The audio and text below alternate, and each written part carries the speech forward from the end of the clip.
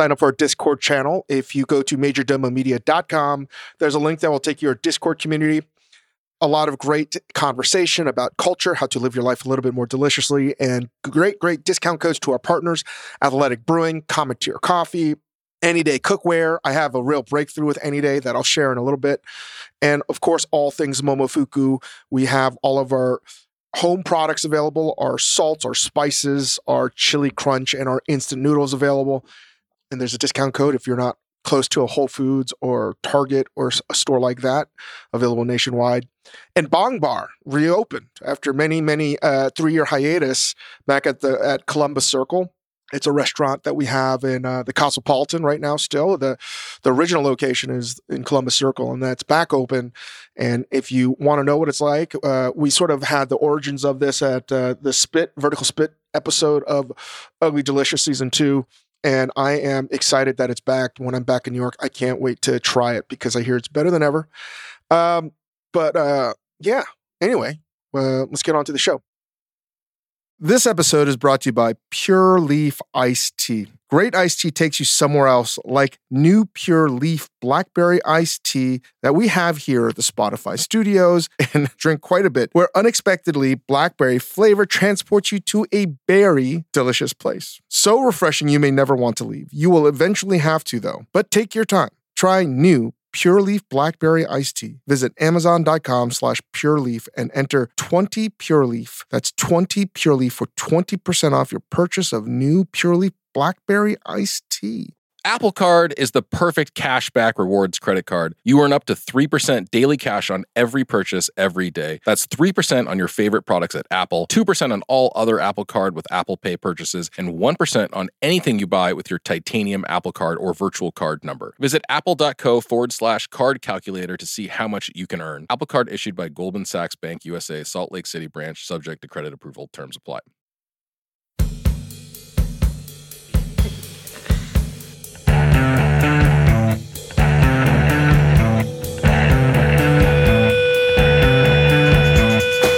To the Dave Chang Show, part of the Ringer Podcast Network, presented by Major Domo Media. Thank you, Yola Tango, as always. Chris, what's up, man? My tummy feels weird. Why is that? I don't know, just life, I guess. How many days a week do you feel like you have a legitimate tummy ache? I mean, every day.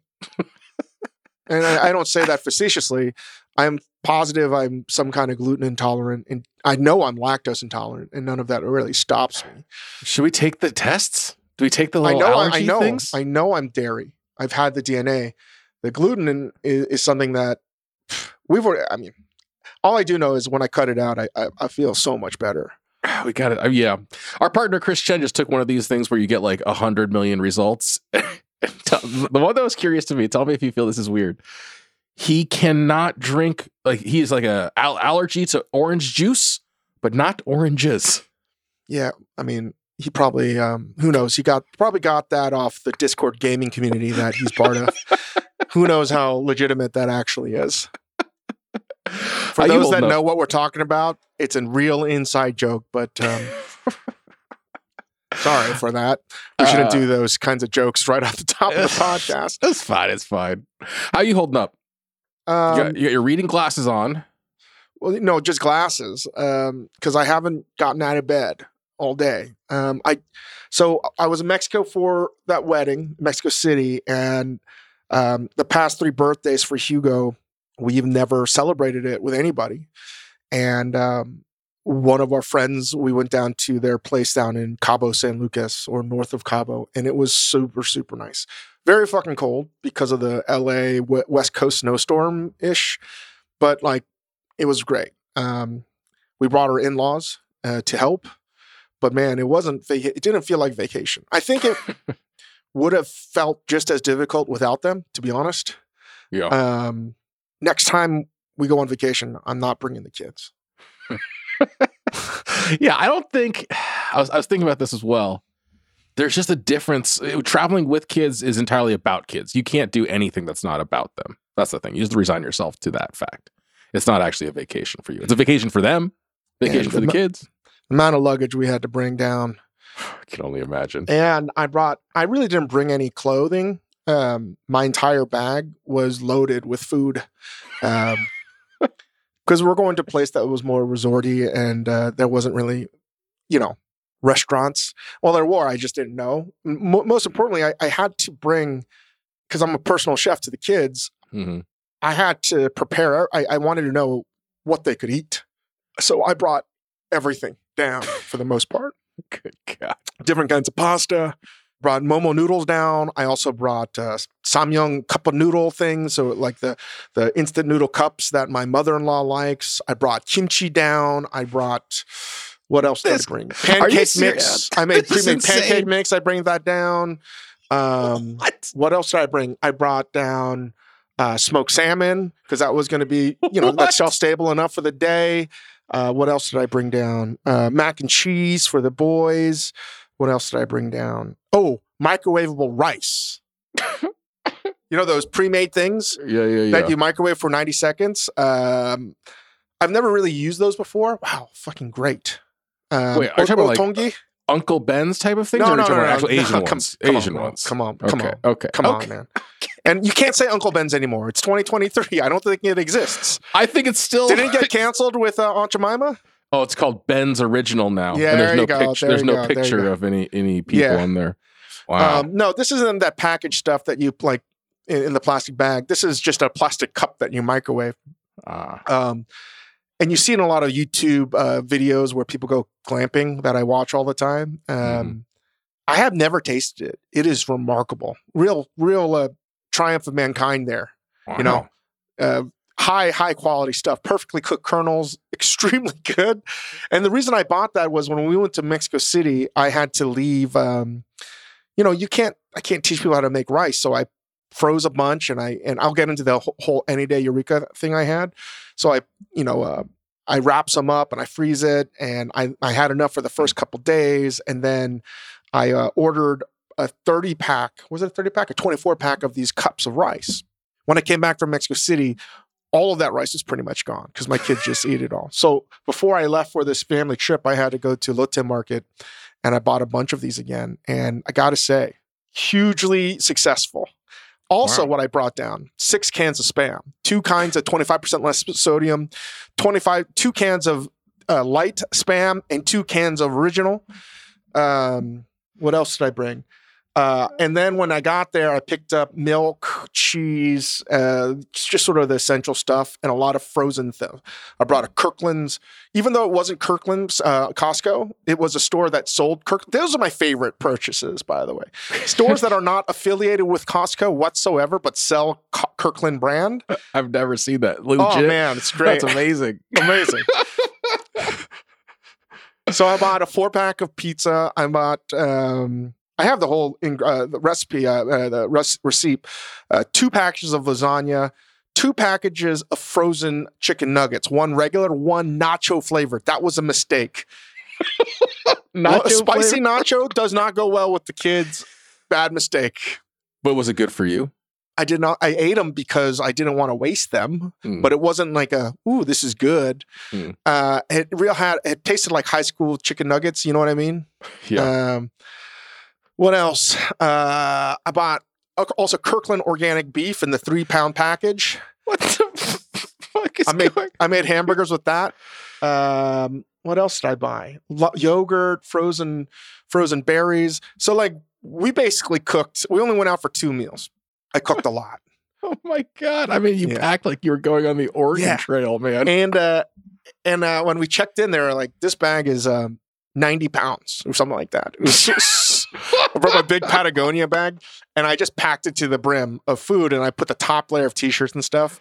Not prepared for the weather to be like 70 degrees down there. But anyway, we get to Mexico. It's a 2.5-hour flight and then a 2.5-hour drive. That was, again, Hugo, now that he's 4, I just had to put a phone in his hand. I gave him an old iPhone and I just loaded it with YouTube, dodo animals, and a lot of street sweeper videos, a lot of Hank the Handyman. And what else did I put in there? God damn it. I can't remember what else. That was great. But Gus is turning into, Grace said it. She's like, Hugo is a sushi, like Grace's side. Gus is a changshi. He's loud. He's really loud. Really, really loud. That's got to be like that's he a sounds big like a journey for dying him. baby dinosaur on the plane. Oh no! Yeah, that was. Really And then hard. he gets on the plane and you stick him in a car. Yeah, that was not fun either. Oh, Good I'm not God. even talking about the snacks that we brought them too.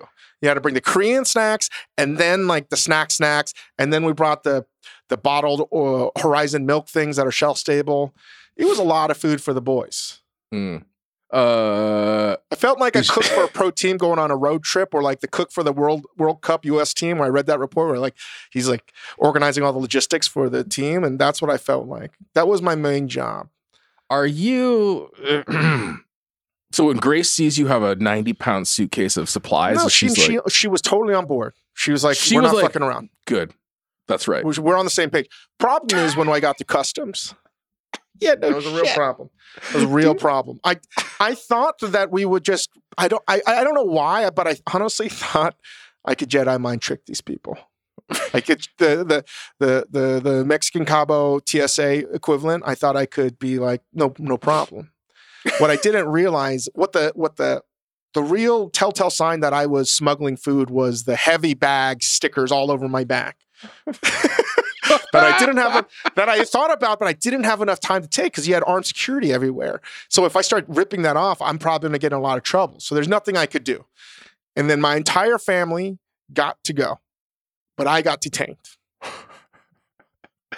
Well, the real decision you have to make when you bring that much salt pork and flour is are you going to be able to carry enough ammo to go hunting later? You know, you've got to make a The real only calculus positive thing is I was able to slough off the bag of snacks for the kids, just in case everything got thrown away. I was having real flashbacks when I, yelled at the New York City Health Department many years ago when they were being, Oh, you separated the snacks. So this is like when you carry an extra pair of clothes and you're carrying on just in case your bag I just gets stuffed lost. it into Grace's bag. Anyway, now I'm there and I decide to hold Gus as my alibi, right? When I'm there. So Gus is in my right hand, and then Hugo's feeling missing out that he's not with me. So he runs. So now I have both my kids to the left and right side, and I'm being interrogated by the Mexican TSA. True story. And they just had to blow off the top layer of my suitcase for the clothes to disappear, just to see the. Oh, you tried to pull the old. Here's like one layer of $100 bills on top, but the rest is newspaper. You try to pull the old tricky suitcase. Okay, I got you. So they see the treasure trove. And so I had to explain to them, this is for my children. This is for my kids. None of this was for me. I had to explain, none of this was for me. None of this is for this. These are the foods that Gus eats, and these are the foods that my son Hugo eats. None of this is for us. Okay. That's so insane. Wait, did And they then let I you had to through? explain some of these. I had a sensitive stomach. They have sensitive stomachs, but the sensitive stomach didn't come out till after this point. They dig down, they take out everything. I literally looked like if this was cocaine or heroin, it would have made USA Today news for fucking cocaine drug bust. So much fucking food now sprawled out over this. I would have taken a photo, but you're not allowed to take photos there. Right. Anyway. Now it's a problem. They're going over everything. They're now taking a notepad and they're writing down everything that I have in my possession. A lot of fucking things. Also, I brought gochujang. I brought Momo soy sauce down. I brought sesame oil. I brought Jesus, salt. I brought everything. Savory salt. I brought everything. I didn't even whip out, this is me from Momofuku. I couldn't even say that shit, right? Because I was like, I only have a few words here. It was almost like getting arrested in the movies where you're like, I only have one phone call that I can make. And I realized I only had one thing. I said, these foods are for my children. They have sensitive stomachs. And I just need to make sure that they're going to be fed. And one of them spoke enough English and my broken Spanish was potentially just good enough. Turns out that person writing down everything spoke perfect English. And and I was like, fuck, I'm dead. I'm going to pay like a multi-$1,000 fine. And now I'm really going to stress out about how to feed my kids. I feel like I've got this woman's, I think I'm Jedi mind tricking them. I think like these are all bland. These are like foods that are for my kids. There's nothing for adults really, right? I mean, I I had pasta. I had lots of ramen. I had instant noodles. I had pancake mix, shit like that. Spam. Then she gets into the 6 packages of kimchi, cryovac kimchi that I brought. And she goes, you have kimchi here. Like, oh, this is for your kids? I said, this is what I fucking said. High in probiotics.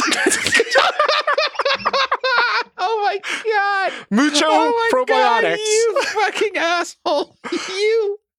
You turned into a marketing company for a white kimchi company. Yeah. Mucho probiotics. It's for my kids. Mucho probiotics. And did you get away with it? I have to say, I was ready to shit my pants, but it worked. It worked. It worked. It really worked. I didn't know if it worked or if she was just like, get the fuck out of my face. But it worked. Anyway, that's a little bit of my Mexico story. There's a lot more that happened. I wound up eating at a mozza down there. It was delicious. Nancy Silverton has a location. A couple of her longtime chefs are running it down there. Fucking delicious. Really, really, really good. So we had like 6 birthday parties for Hugo over the weeks. As one does, yeah. And he did 2 piñata. He had a great time, saw whales, the whole 9. Anyway, I decide to hit some golf balls. And Grace is always on me and she's going to listen to this. So Grace, I lied to you the entire week. I said, don't worry, my back will be fine.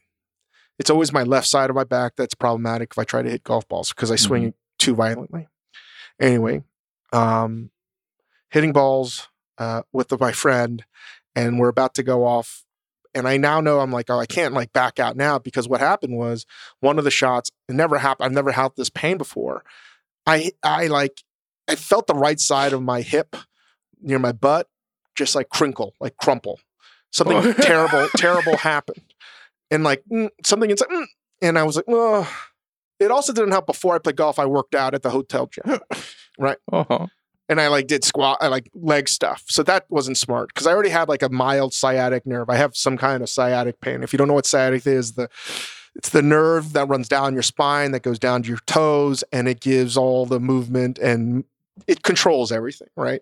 And when your back hurts, it's not necessarily the spine itself. It's the fact that the gelatin in between your spine gets squished out, or the cartilage moves and it presses the nerves. So sciatic pinch nerve is like the L3, L4, and it can be left or right side, sometimes both. I've had it on the left side before. And immediately I was like, oh, this is going to be painful. I didn't expect it to be that painful. So anyway, I like walk it off like I got kicked in the balls or something like that. I was like, oh, it'll be okay. And then like we start playing. We only play like 10 holes and then we come back. And then I don't know why I decide to go work out again because I'm trying to be super healthy. And I feel something tweak again in my lower right side. I don't think much of it. Have dinner. That night, I go to sleep. That morning, next morning, I can't pick up Gus without like trying to fall down on my right side. Very painful. Oh my God. But I got it out. I'm like, it'll go away. Then I go swimming with Hugo. I go down a water slide and I go face first. Like a dummy. And then, because it's only like a 3-foot swimming pool, I just totally smash my body into the pool itself and I make whatever happened way worse. So I'm like, oh. Then I have the bright idea. I'm like, you know what? I've had a lot of back therapy before over the years. I've had a lot of back problems. And I do all of my back stretches that you're supposed to do around an hour a day, 30 minutes in the morning, 30 minutes at night. I haven't done this in like 10 years. These are preventative. I start doing them now. Like pretty intensely. And I'm like, oh, I think that makes it feel better. Have dinner, go to bed. That night, I swear to God, Chris, I told Grace, like, amputate my right leg off. Oh, no. Please. Oh, no. I swear to God. I said, this is right below the threshold of pain for a kidney stone. This is terrifying. This is terrible. It feels like my leg's on fire. Oh my God. Just, I can't find a position. I didn't sleep that entire night. I was in the next morning. We were there for one more day. So like, I didn't know what to do. I was just dying. And for those that have had a sciatic pain, pinched nerve, you guys know what I'm talking about. And I've had it before, but this was way worse than I've ever had before. I couldn't walk, couldn't put weight on it. God. And there was no way I could even lay down. Anything I did was painful. So Called a doctor down there. He gives me some good drugs, but they don't really work. Anyway, we got to get on a plane, and planes are tough, and because I can't walk, and you got to go far between the planes. It was one of the worst pains I've ever been in. And this was now, I got back yesterday, and I cried walking from the gate to the plane. I literally was crying.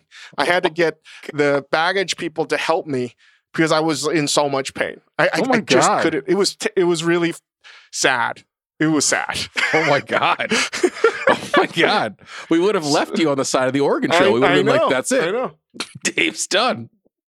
Holy shit. So I went to the hospital last night, got an MRI, and I got steroids and all kinds of painkillers and everything.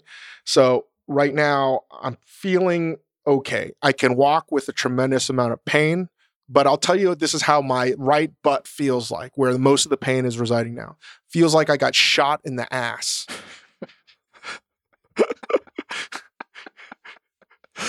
So that's where I'm at. Butt. So you're at. This is a very long story. We're now, I don't know how long into this podcast. Let's see here, 25 minutes, and most of it has been talking about an answer to your question, Chris. Why am I wearing glasses? I did ask that a long time ago. Yeah. There was no other way for me to explain this. You understand? I still have not gotten the glasses answer, though. Because I haven't been able to get out of bed. Right now, I'm downstairs in the office, and this is the most I've moved in a day. I was like, why are you wearing glasses? And you're like, well, Chris, let me take you back to 1492. Young man named Christopher Columbus. This fucking happened. Jesus, dude. Yeah, Jesus. I can't get a stretch of health. You know? Yeah. And especially crazy because you're trying really hard at this moment just to be healthy. Now I'm going to be stuck for 6 weeks, they say, at least. Oh my God. Doing nothing. Oh my God. Great. That's really frustrating, man. Did you I have an appointment with physical therapists, all these things. Plus, I got work in San Francisco. I'm doing a talk with Marshall. Mm-hmm. I'm doing a work event in New Orleans. And then I'm back in Anaheim to do Food Expo West, which is a huge thing for the Momofuku consumer product goods. And then Friday, I'm doing the talk with Tyler and Lucas at South by Southwest. So you're I'm gone in 4 the cities. Whole week. And then we're gone next week. End of the next week. Holy cow. Yeah. So this is well, spending time on planes is usually good for your back, I think. Oh, yeah. It's one of the best things you could do for your back. So I was offered morphine last night. That's how much pain I was in. Oh, damn. Yeah. That's some Band of Brothers. You know what? I'm shit. so disappointed in myself that I turned it down. That's a responsible dad. No, because they were just like, I wanted it so bad to dull the pain. But I was like, I have addiction problems. This is not what I need to be feeling right now. That's good, man. You said no. You just said no. That's what they want you to do. Yeah, but I've sort of regretted it, man. I could have used that morphine. That was intense pain. Obviously, just saying no is about regretting. Well, did you end up? But just to wrap it up, though, did you end up cooking a ton? You could end up cooking all that food. I did. We cooked a lot of it. We left pizza, one lasagna, though. We ate a lot of the food that we brought down. Wow. I didn't get to eat this birria taco place that the Moza chefs were talking about, but the food we were staying at was actually pretty good, except that, like, you know, a lot of it was like crazy, crazy expensive. And, you know, it was funny. I just watched that Chris Rock Netflix doc, and he's like, yeah, I'm rich, but identify as broke. And I don't think no matter, you know, listen, like, I don't think even if I make a lot of money, I'm ever going to feel comfortable ever ordering every meal from room service or you know, I just can't. On principle, I can't. I feel that. I was thinking about I saw my parents last weekend, and they have just retreated. They were always very thrifty growing up. I'm sure your parents were the same way. Like extremely thrifty, like immigrant thrift, crazy. Everything we eat comes out of some old margarine tub, whatever kind of stuff. Yeah. And they have just further retreated into like full on austerity mode. Like they don't spend a fucking penny on anything. You know, they have that President, Premier Xi is not their premier anymore, right? They have not, that news has not reached them for some reason. They're like living in like, it's seriously like communist China there. They live in a very ritzy neighborhood that has gotten ritzier and ritzier over time, but they just, there's exactly as much food in the refrigerator as they're going to eat, like that week kind of thing, plus leftovers, whatever. But I was thinking about what you just said about, being rich and identifying as broke. My parents have made plenty of money. They've done well. They're white collar professional people. But I used to be like so embarrassed about it. I used to just be so upset at them for not spending money on anything. And then I realized it's incredible. They moved to this country. They somehow resisted. They fought the entire capitalist urge of materialism. They never buy anything. And this is like the story of so many families, but I've started to be like a little more proud of them, a little less embarrassed that we live like our rugs, the runners in their houses are just, they live in a nice neighborhood with like multi-million-dollar homes. The runners in their neighborhoods are just in their hallway is just an extra piece of carpet because it's the same color as the carpet underneath. It's just a long strip of it that sits on top of the other carpet. Anyway. I mean, it's like when I go to Aziz's parents' house in Charlotte, like all their stuff is from like 25 years ago still. And even the jars, all their spices are in jam jars from like they first immigrated. It's just the way it is. Not every family, clearly, but I feel like I've taken it to another notch. Grace calls it deprivation. I know you guys have had some arguments about this, but you live in deprivation mode. And especially with what happened with Momofuku, where every day was counting pennies. It's hard for me never to think that. I think that, it's the same, right? It's the same as our parents' mentality where, okay, yeah, there's something now, but we also know, proven beyond a shadow of doubt, that it can all go away in the blink of an eye. It'll be taken away by a communist revolution. Just you wait. They're everywhere. Yeah. The Americans. So I don't know. I mean, like, I'm dealing with it, but I just, it was basically a long-winded way of me saying, this is where I'm wearing glasses from Warby Parker. Shout out. We got to do something for those guys. I'm really close with Neil Blumenthal, founder. We should figure out, I should text him. Like, we should do something with Warby. I wear Warby.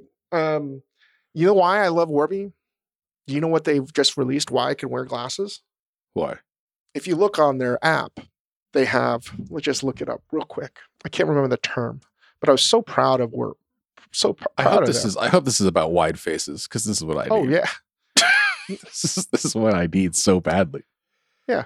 Not just wide faces. They have filters.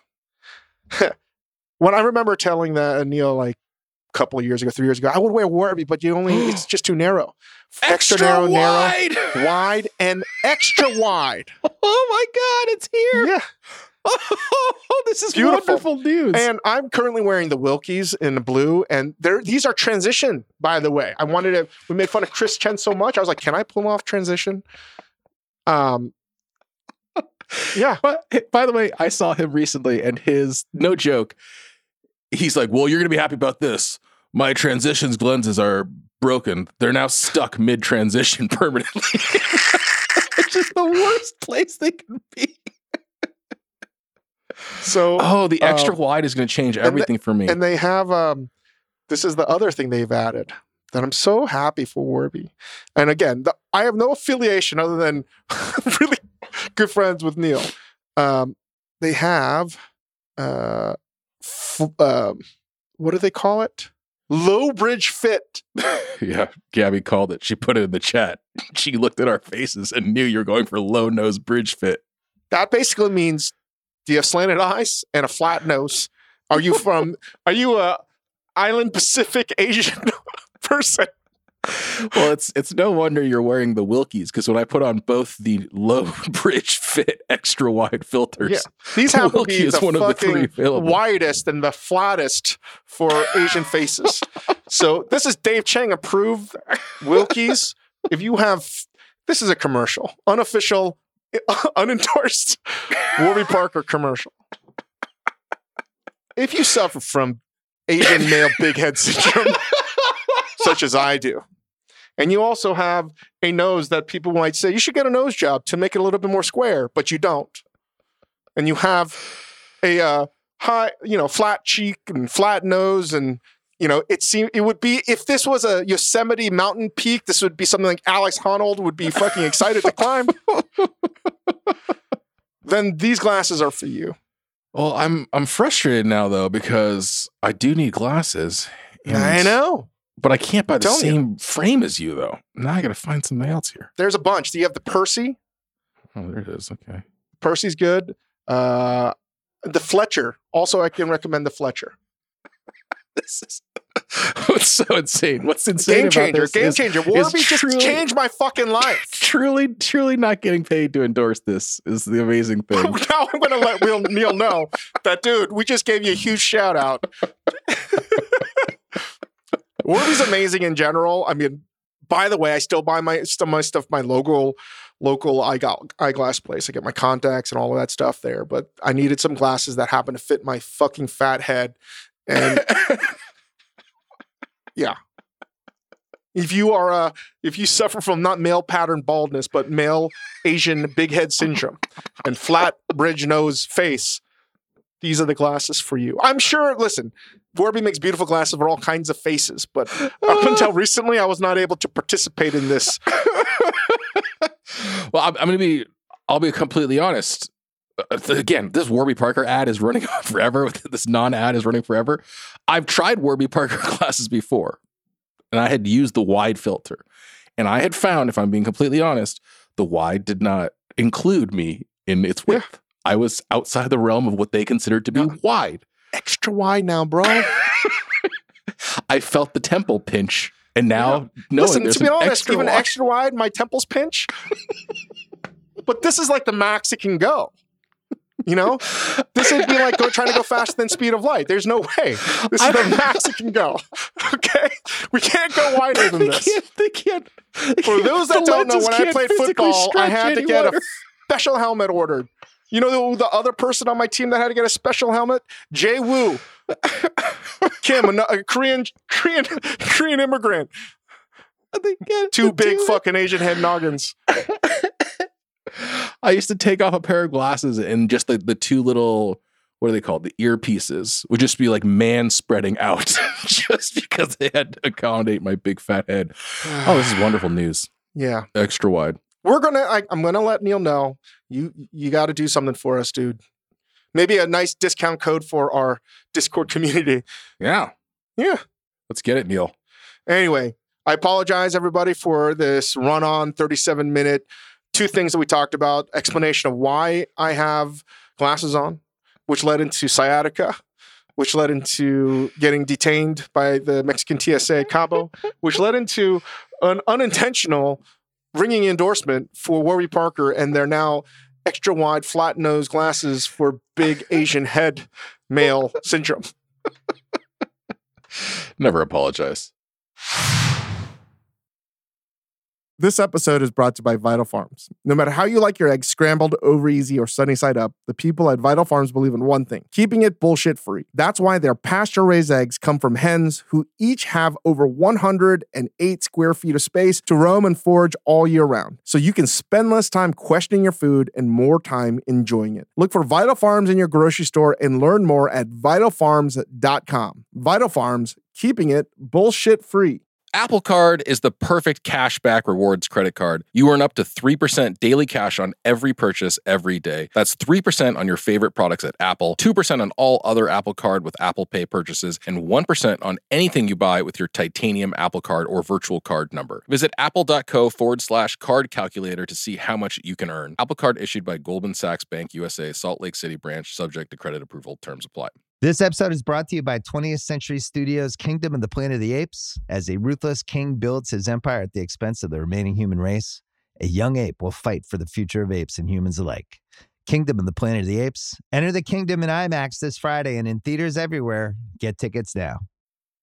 So just a food roundup of some of the stuff that are happening. This is not everything that's happening. But an article that I didn't read, I didn't open up, but I'm glad that Gabby put the headline in there. Matt King. I saw Matt King recently, and I just wanted to tell him like how much I enjoy Eater LA's coverage, and we're going to have him on the show, probably the DC show soon when we move in the studio. He has a lot to say. Anyway, this is not just like the Eater LA coverage, not just because I live in LA now, but I didn't read this article. Maybe you have. Spanish food is suddenly LA's hottest cuisine. Numerous Spanish restaurants have been popping up in LA since 2018. There are a lot of Spanish restaurants. Daniel Rose opened up at the Proper. There's, I think it mentions 3 to 4 other Spanish restaurants that are opening up, one downtown, a couple on the west side. Maybe we should list some of those names. Manchego, La Paella. I love Spanish cuisine, but is it the hottest cuisine? Jose opened up down at the Frank Gehry Hotel, the Conrad, that is. What are your thoughts on this? Now, if this is now happening in LA, potentially, are we going to see a trend of Spanish cuisine all over? Because I feel like I've read this article, this title. This is so funny. Every World Cup. It's yeah. You keep on saying this thing about food cycling back to the 90s. And I haven't been entirely, I get it. But then I see this article, and this could be 1999 exactly. I remember this exact trend from 98, 99, 2000, 2001 in San Francisco, where everything was Basque, everything was piquillo peppers. So much in New York, same thing in New York.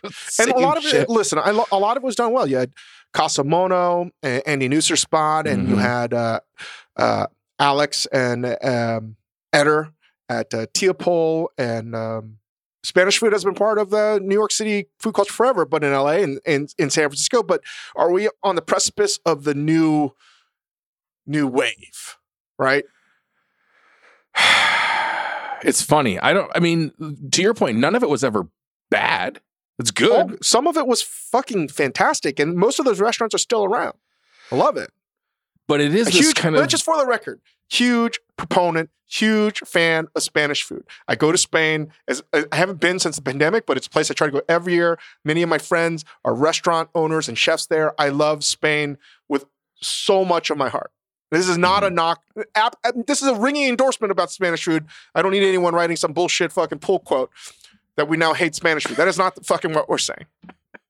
This is more of an indictment on, is this just a trend, or is it media? Is it culture in general? Because the reason I'm bringing this up, maybe you were bringing up the same point, Chris, is why is this a story? Because this has always been the case. I feel like there's Spanish restaurants always happening, always opening up. But are we running out of headlines, or is this actually a trend that's coming back and we've come full cycle back to the late 90s, early aughts, which was like Spanish boom, and people drinking chocolate, even though they don't know how to fucking spell it. They still don't to this day. Pan con tomate everywhere, Yeah. I don't know that it is Catalan Vichy, my favorite sparkling water, by the way. The best. I'm very salty, sure very salty. It just feels a little bit more like I was thinking about this as I was cruising around the LA Times food website earlier today, and I was looking at some of their just the coverage, and there's like I don't know how to put this. Every article has an ethnicity tied to it. Every single article says, here, I'll just look at this. There's a grid of 6 things here. Find comforting Syrian food. The next taco sensation. Kuya Lord brings modern Filipino.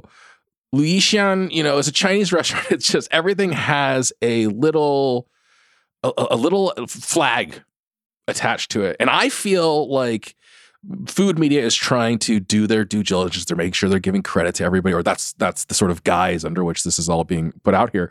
But for me, and I've said something about this before, there's this fragmentation, segmentation that's being forced on us. And then you say, hey, there's 6 Spanish restaurants.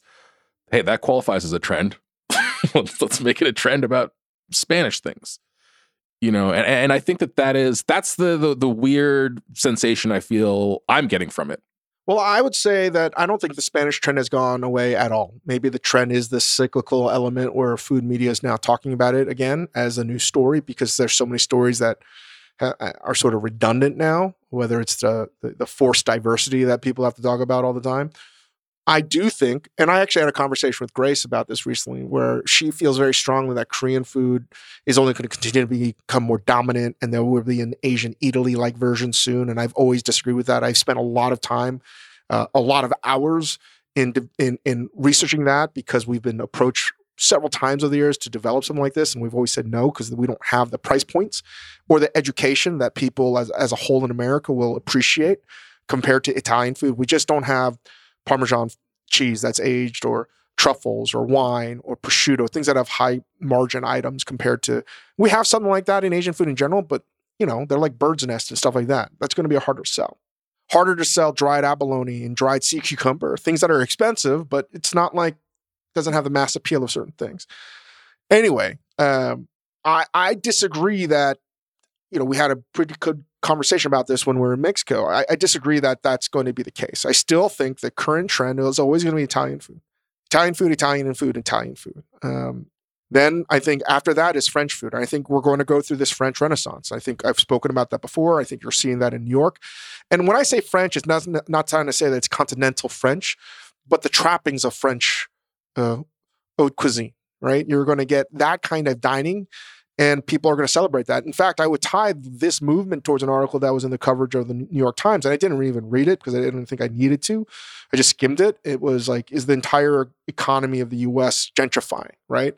Everything is becoming more expensive, and it's squeezing out, because of inflation, people that are trying to buy things on the more affordable value level, and everything is becoming more premium. That part of culture, I think, is clearly showcasing itself in food in the restaurants that people were talking about and wanting to go to. So that's why I feel like it's high in Italian and that trappings of French cuisine that have that sort of super service, over the top shit. Then after that, then I can see why someone would say Spanish food, because then it's like almost somewhat of a blend of those, but it's not. It's like European, but casual. You still have high check average. You have beverage. You have everything. You can sell jamon. So if I wasn't like opening up a restaurant, Spain would always be a good catch, because it's great food. People love it. And you can have high check averages just like you could in Italian food and in French food. So yeah, it makes sense to me. Totally. But I wouldn't say that Korean restaurants, for the most part, are going to challenge those big three yet. Maybe down the road. And Japanese. Those are the top four. And then you have everyone else lumped together and below 1, 2, 3, and 4. I feel I understand where you're coming from. I see what Grace is saying also. The trajectory of Korean food in the last 5 to 10 years has been unfucking believable. As I was cruising through food media, there was another article in like NBC News that said, "What is tteokbokki?" This is fucking crazy. It's crazy. But I see the wariness of, is this going to counteract the natural order of things that people in this country just want to eat in Italian style?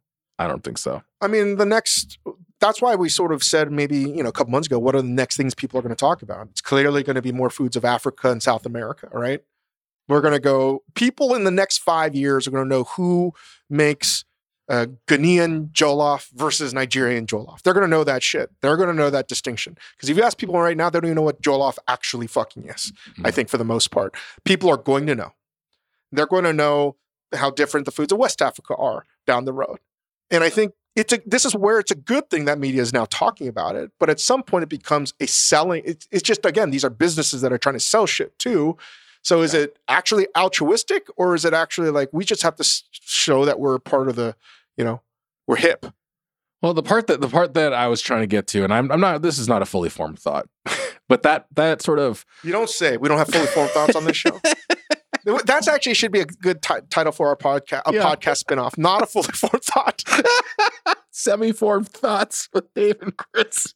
I think that the fragmentation and the sort of precise labeling of everything, and what you just said of somebody knows what the Nigerian jollof versus the Ghanaian jollof is, and this is a Syrian comfort food, and this is, Basque food, this is Sichuan, Zhejiang food, whatever. For me, there's this, it feels, I'm suspicious of it. And I feel there is a epcodification of everything, where keep everybody in their little international fair booths so that there's not what I want to see is, Italy didn't become Italy until the early 19th century. Until then, it was fragmented in every single way. So what we see as Italian food as this monolithic thing didn't emerge for a long time. And I wonder if keeping everybody separated into their little holes is both preventing an American culinary tradition from really emerging. Even if you have diversity within that. And more than that, I think it's just a way of keeping us all labeled and tagged. Yeah, I agree. We're still working on trying to talk this out, and which is why in developing it. But I'm like, maybe it's a good time to talk this out and develop it here, because I'm so afraid of saying something and someone getting pissed off. That's not what I want. But at the same time, I'm going to liken this to something that happened in food. And the top 50 there was, and I think there still is, Best Female Chef Award. Right, exactly. What the fuck? What the fuck? Exactly. The fact that, and I understand, I've had some of my friends that have won that, and I understand that it's, do I say no? Do I don't? That's a real conundrum and dilemma. But at the same time, if somebody offered me, when we were in the top 50, best Korean chef, I would burn them down. Exactly. That's just me. I would fucking burn them down. You know? Best immigrant cooking. Fuck you. You know?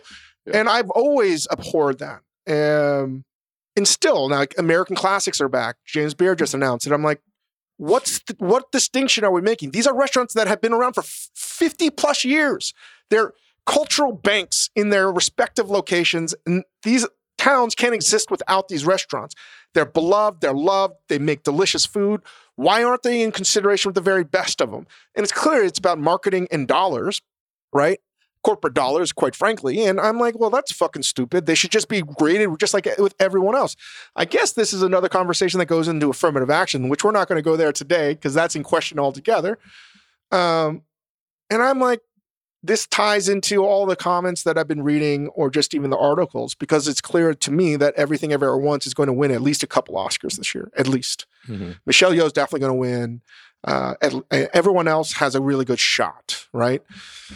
And everyone now is saying, and I've talked to someone like Steve about this, Steve Yeun, and it's a complicated issue because you're sort of the first person to the wall, even though Parasite won, but that was Korean. There's a very difference between Korean American art that's becoming sort of in vogue here in America.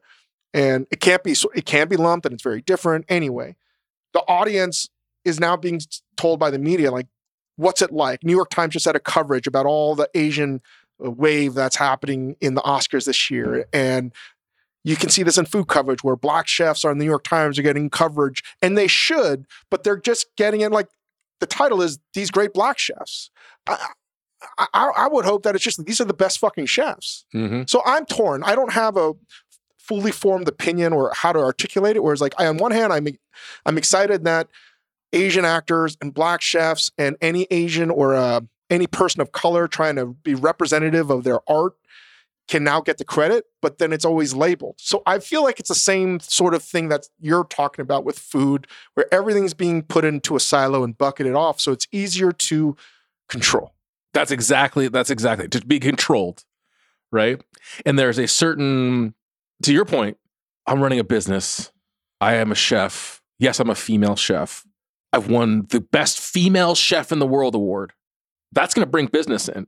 And if I burn it down, throw it away, reject it, don't accept it, that might have a negative impact on my business. And therefore the control, people say, what control? What control? We got to accept the award. You got to accept the award. You got to accept the title of first Asian American Oscar, blah, blah, blah. And you got to curtsy and bow and accept it. So it's like, you know, I was a huge fan of Doug Williams when he won for the Washington football team back then, 1987 Super Bowl, first Black American quarterback. And at that time, if you can go back in time, there were a lot of football commentators and coaches that said Black people can't play quarterbacks to some degree. Do you remember all that talk back in the day? For sure. Some of the most, without being fucking crazy racist, some of the craziest racist shit that's ever been said without saying it directly, right? Yeah. All this crazy shit. And I was like, clearly that's not true. And then recently we just had two Black quarterbacks in the Super Bowl, Patrick Mahomes and, oh my God, I already forgot who was in the other two. Jalen Hurts. Shame on him. And I was just like, why is that a story? I understand on one hand, it's a story and a good one because of all that has had to happen for this moment to happen. But the same point is like, these are the two fucking best quarterbacks regardless of their fucking skin color. Yeah.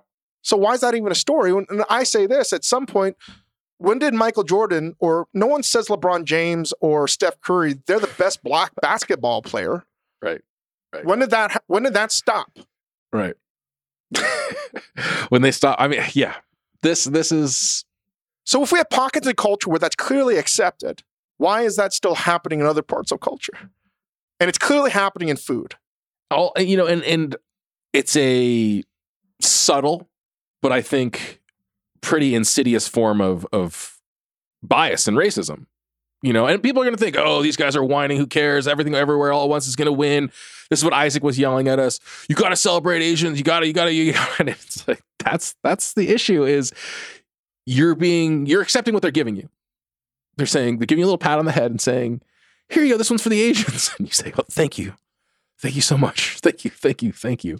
Well, I just go back in time because as much as I love Michelle Yeoh in this movie, and I'm not saying I don't love Everything Everywhere at Once. Great fucking movie.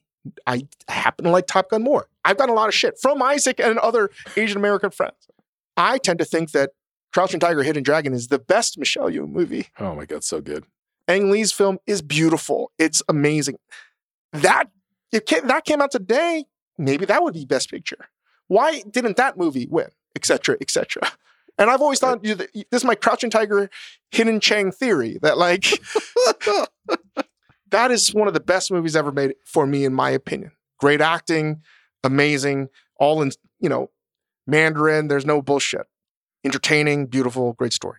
Didn't win. I think it won a couple Oscars. I could be wrong. Mm-hmm. But it didn't get the fanfare. No. I forget who it lost to.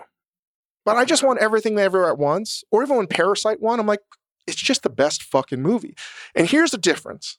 When a European film wins Best Picture, Best Director, nobody says it's Best European Director and Best European Ensemble.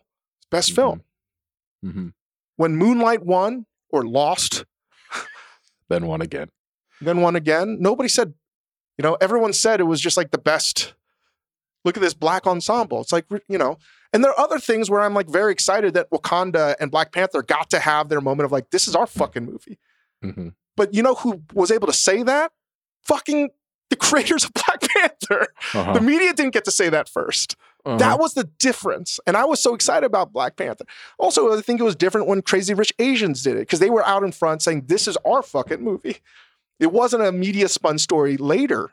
So I don't know. I don't have the answers. There's no way we're going to answer it in this fucking podcast. We're not fucking going to be able to do it. Last thing for me on this, and in the same awards vein, and again, to some extent, we're biting the hands that have fed us. And yes, we are. So they can fuck themselves.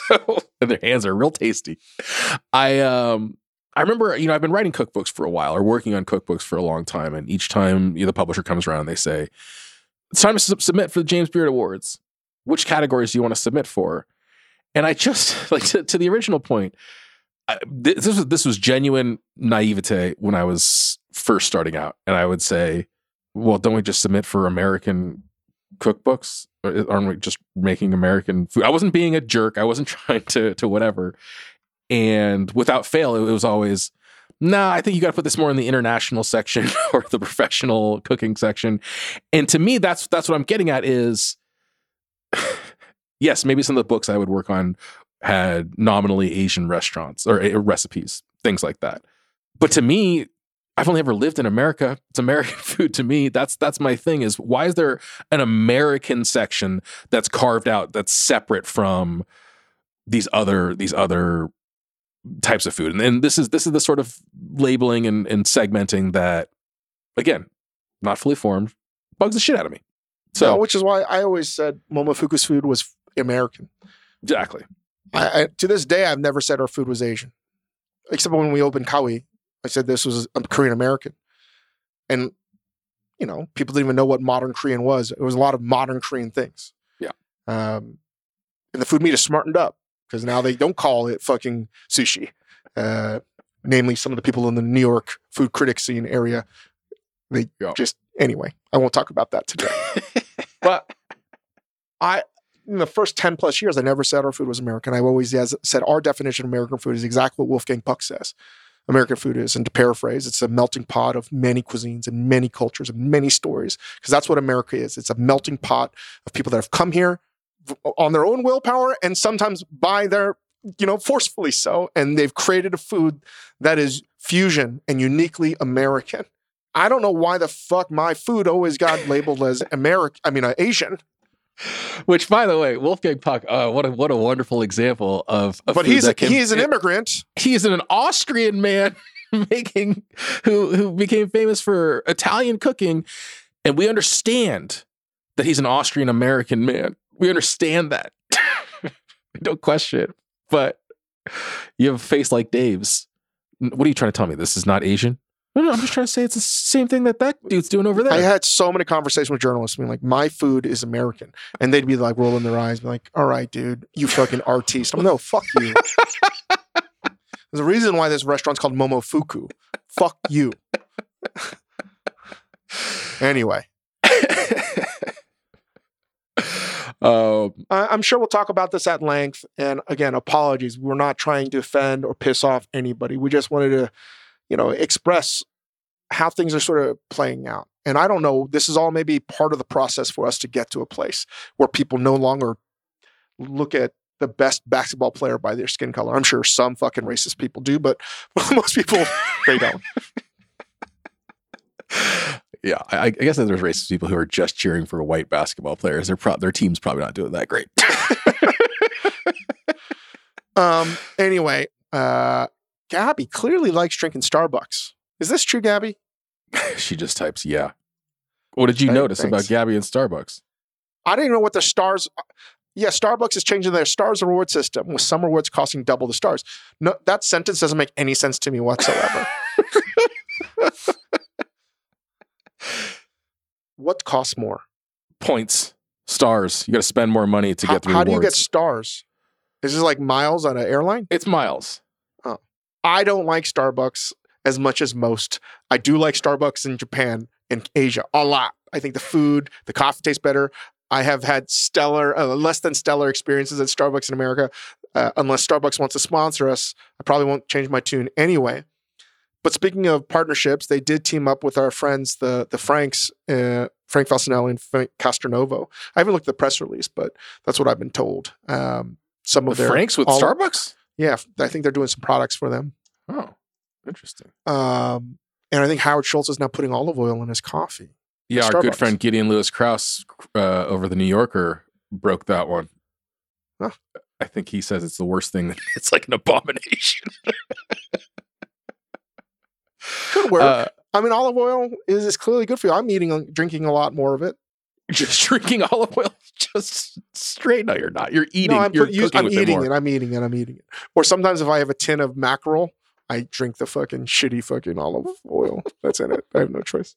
God, dude, what happened to you, man? I'm older. Post colonoscopy, everything changes, bro. I know. That's why I got to put it off forever and ever and ever. Elevator music sounds so good to me when I'm in an elevator. Muzak.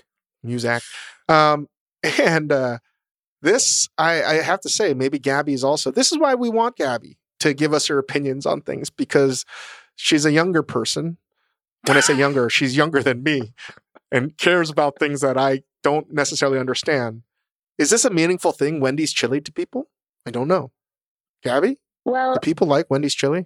Well, to me, it pinged my radar because that was like the healthy fast food for me growing up. Is Wendy's was like you'd get the baked potato and the chili, and that was better than like getting chicken nuggets.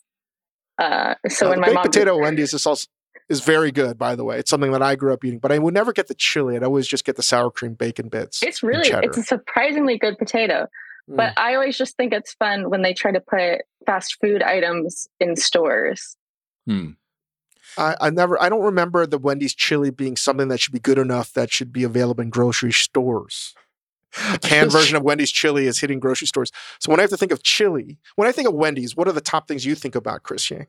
Frosties, square burgers, baked potatoes. Burgers that are garbage. Yeah. Square burgers suck there. Their chicken sandwiches are very good. And the spokesman, Dave. Oh my God, what's his name? Dave something or other. Doesn't matter. I couldn't figure out if he was Wendy's dad or whatever, but you know. I think of French fries. I think French fries that are too big. I grew up eating Wendy's too, but I don't think I've ever had the chili. And I haven't had Wendy's in quite some time. I don't think I even can remember what the chili tastes like. I've never liked their burgers, ever. I do like their chicken sandwich. I've always liked their chicken sandwich. And the Frosty. Got to get the chocolate Frosty, something that Chris Yang puts his French fries in, like a gross person. Okay. I know I've got support out there for dipping your fries in your shake. Please. Ugh. What do you think the price point? I'm looking at the fastfoodmenuprices.com. Seems like the current price for a large chili is $2.79 at Wendy's. What is the price point going to be on this fucking? That's what I'm saying. On this can of chili at the store, it's going to have to be dirt cheap to compete with its own fast food restaurants. Speaking of fast foods, and I'm just going to be, being very honest and coming out of the closet on things that I'm doing now. On Sundays, you know what we do? Bringing back an old Chang tradition. I get McDonald's breakfast for the kids. You go out on a little breakfast run? Listen, I have had one of our chef friends in Denmark, that is not Renee, another one. I had monumental blowout over things like this. I don't think we've spoken since. I mean, the pandemic had stuff to do with that.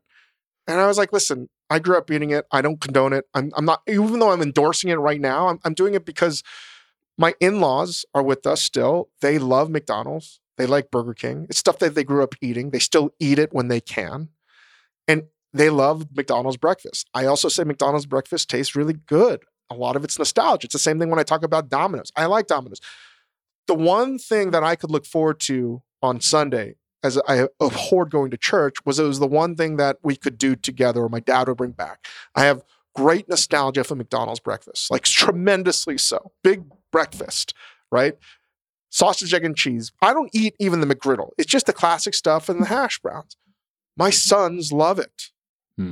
I can imagine now people being like, oh, you fucking horrible human being. Yes, I understand. I can be contradictory, but they like it. And it's something they want. And I didn't want to cook this morning. So I would say over the past, few months, we've had probably McDonald's on a Sunday, like two weeks out of every month. Wow. You're going out making a little run. Is it what are the little guys? I do DoorDash and I go make it for a run. If we go to the little farmer's guys take down, they do the sandwiches, or they so do no. Gus hates eggs. Okay. So we get the big breakfast bundle. You get 2 sausage egg McMuffins and big breakfast, and then you get 1 hot cakes. So Hugo eats the hot cakes. We move the eggs over to Hugo's hot cakes from the big breakfast. Yeah, I know this. We take a sausage out of the 1 egg McMuffin, a sausage egg McMuffin, and give it to Hugo. And then Gus eats the bacon because Hugo doesn't like bacon. So Gus eats a whole sausage thing, the bacon, 3 slices of bacon, and the hot cakes for the most part. So all we really have left are the egg McMuffin, the English muffins. 2 English muffins that nobody really wants to eat. And the 2 hash browns. It's a great deal. I'm a big sausage egg McMuffin with cheese guy, but I recently accidentally ate that sausage biscuit. Didn't complain. I've always liked the sausage. The biscuits at McDonald's are not traditionally Southern. They're not bad. If nothing else, they ain't bad. So in your thought, Chris, how much have we pissed off the foodie elite by talking about McDonald's for 10 minutes? I thought we were a part of that, but I guess we're just, I think that there are people who are pretty mad about most of the things we've said at this point. We're deprogramming ourselves from foodie elitism. Which I think is what you're supposed to do. Well, you've got to try. You got to try to break We're next going to talk about black truffles. And I think we might actually start talking about that. Anyway, just randomly, I did watch the Chris Rock live. I thought that was cool what Netflix did. It was the first live comedy. I do like live comedy. I have, I think weirdly, fortunately enough, because of Momo, gotten to know a lot of comedians. I thought it was really funny. And I haven't read any of the reviews, but I could imagine some people like, you can't like that. I did. I thought it was really good. Just so I'm clear, because I was going to watch that. They broadcasted it live? Last night, yeah. Wow. And then you can watch replays. Yeah, he even messes up one of the jokes at the end. I thought it was great. I thought it was really, really good. Just the whole process and what he did. And I think some of the topics I think are very topical. Some of the stuff we talked about today, maybe we're talking about because of the fucking special last night.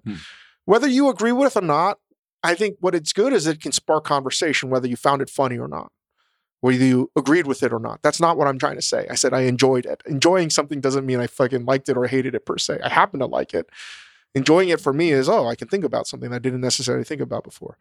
I don't know if it's coming out today or tomorrow. Our good friend Nick Kroll, this has been a project I know he's been working on for some time with the great comedic genius Mel Brooks. He has History of the World Part 2. If you haven't seen History of the World Part 1, you should. You will shit your pants in laughter. I think it's still funny after all these years. Mm-hmm. And the fact that Mel Brooks wanted to work with Nick and a bunch of other comedic talents is going to be good. And that's on Hulu. I think that's tonight or tomorrow. By the time this airs, it'll definitely be out.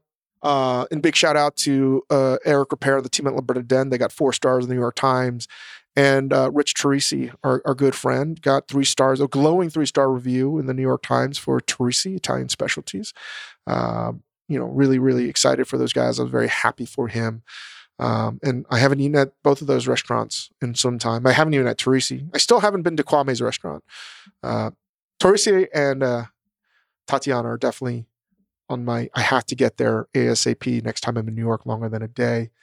Another article that I sort of read is there's a lot more MSG articles coming out. Yeah.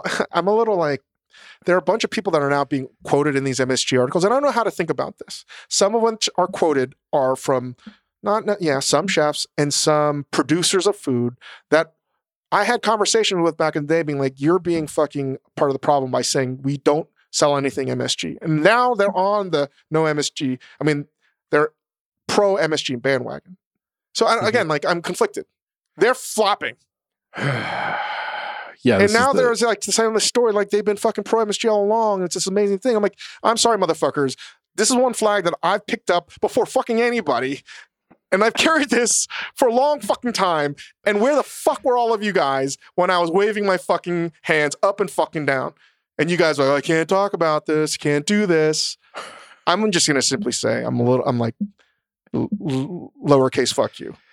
Well, I think that the offensive part about the whole thing, and again, overall, is it good that more people become enlightened about this? More people learn the truth about MSG and its history of racism and how it's not actually giving you headaches? Yes, objectively, there's better. One prominent food producer that makes consumer product goods that was started out as like, we probably don't make anything with MSG. And now they're promoting it. Fuck. I mean, come on, man. It's ugly. It's ugly. It's ugly, especially because, and what I was trying to say was, it's especially ugly because no one says, hey, I used to think this and I used to act this way. But I it's time for me to say, actually, I was wrong. Actually, MSG isn't this or that, and I've learned this over time. But instead, it's everyone wants to be outraged, right? It's ridiculous that MSG has been this way all this time. Yeah, no shit.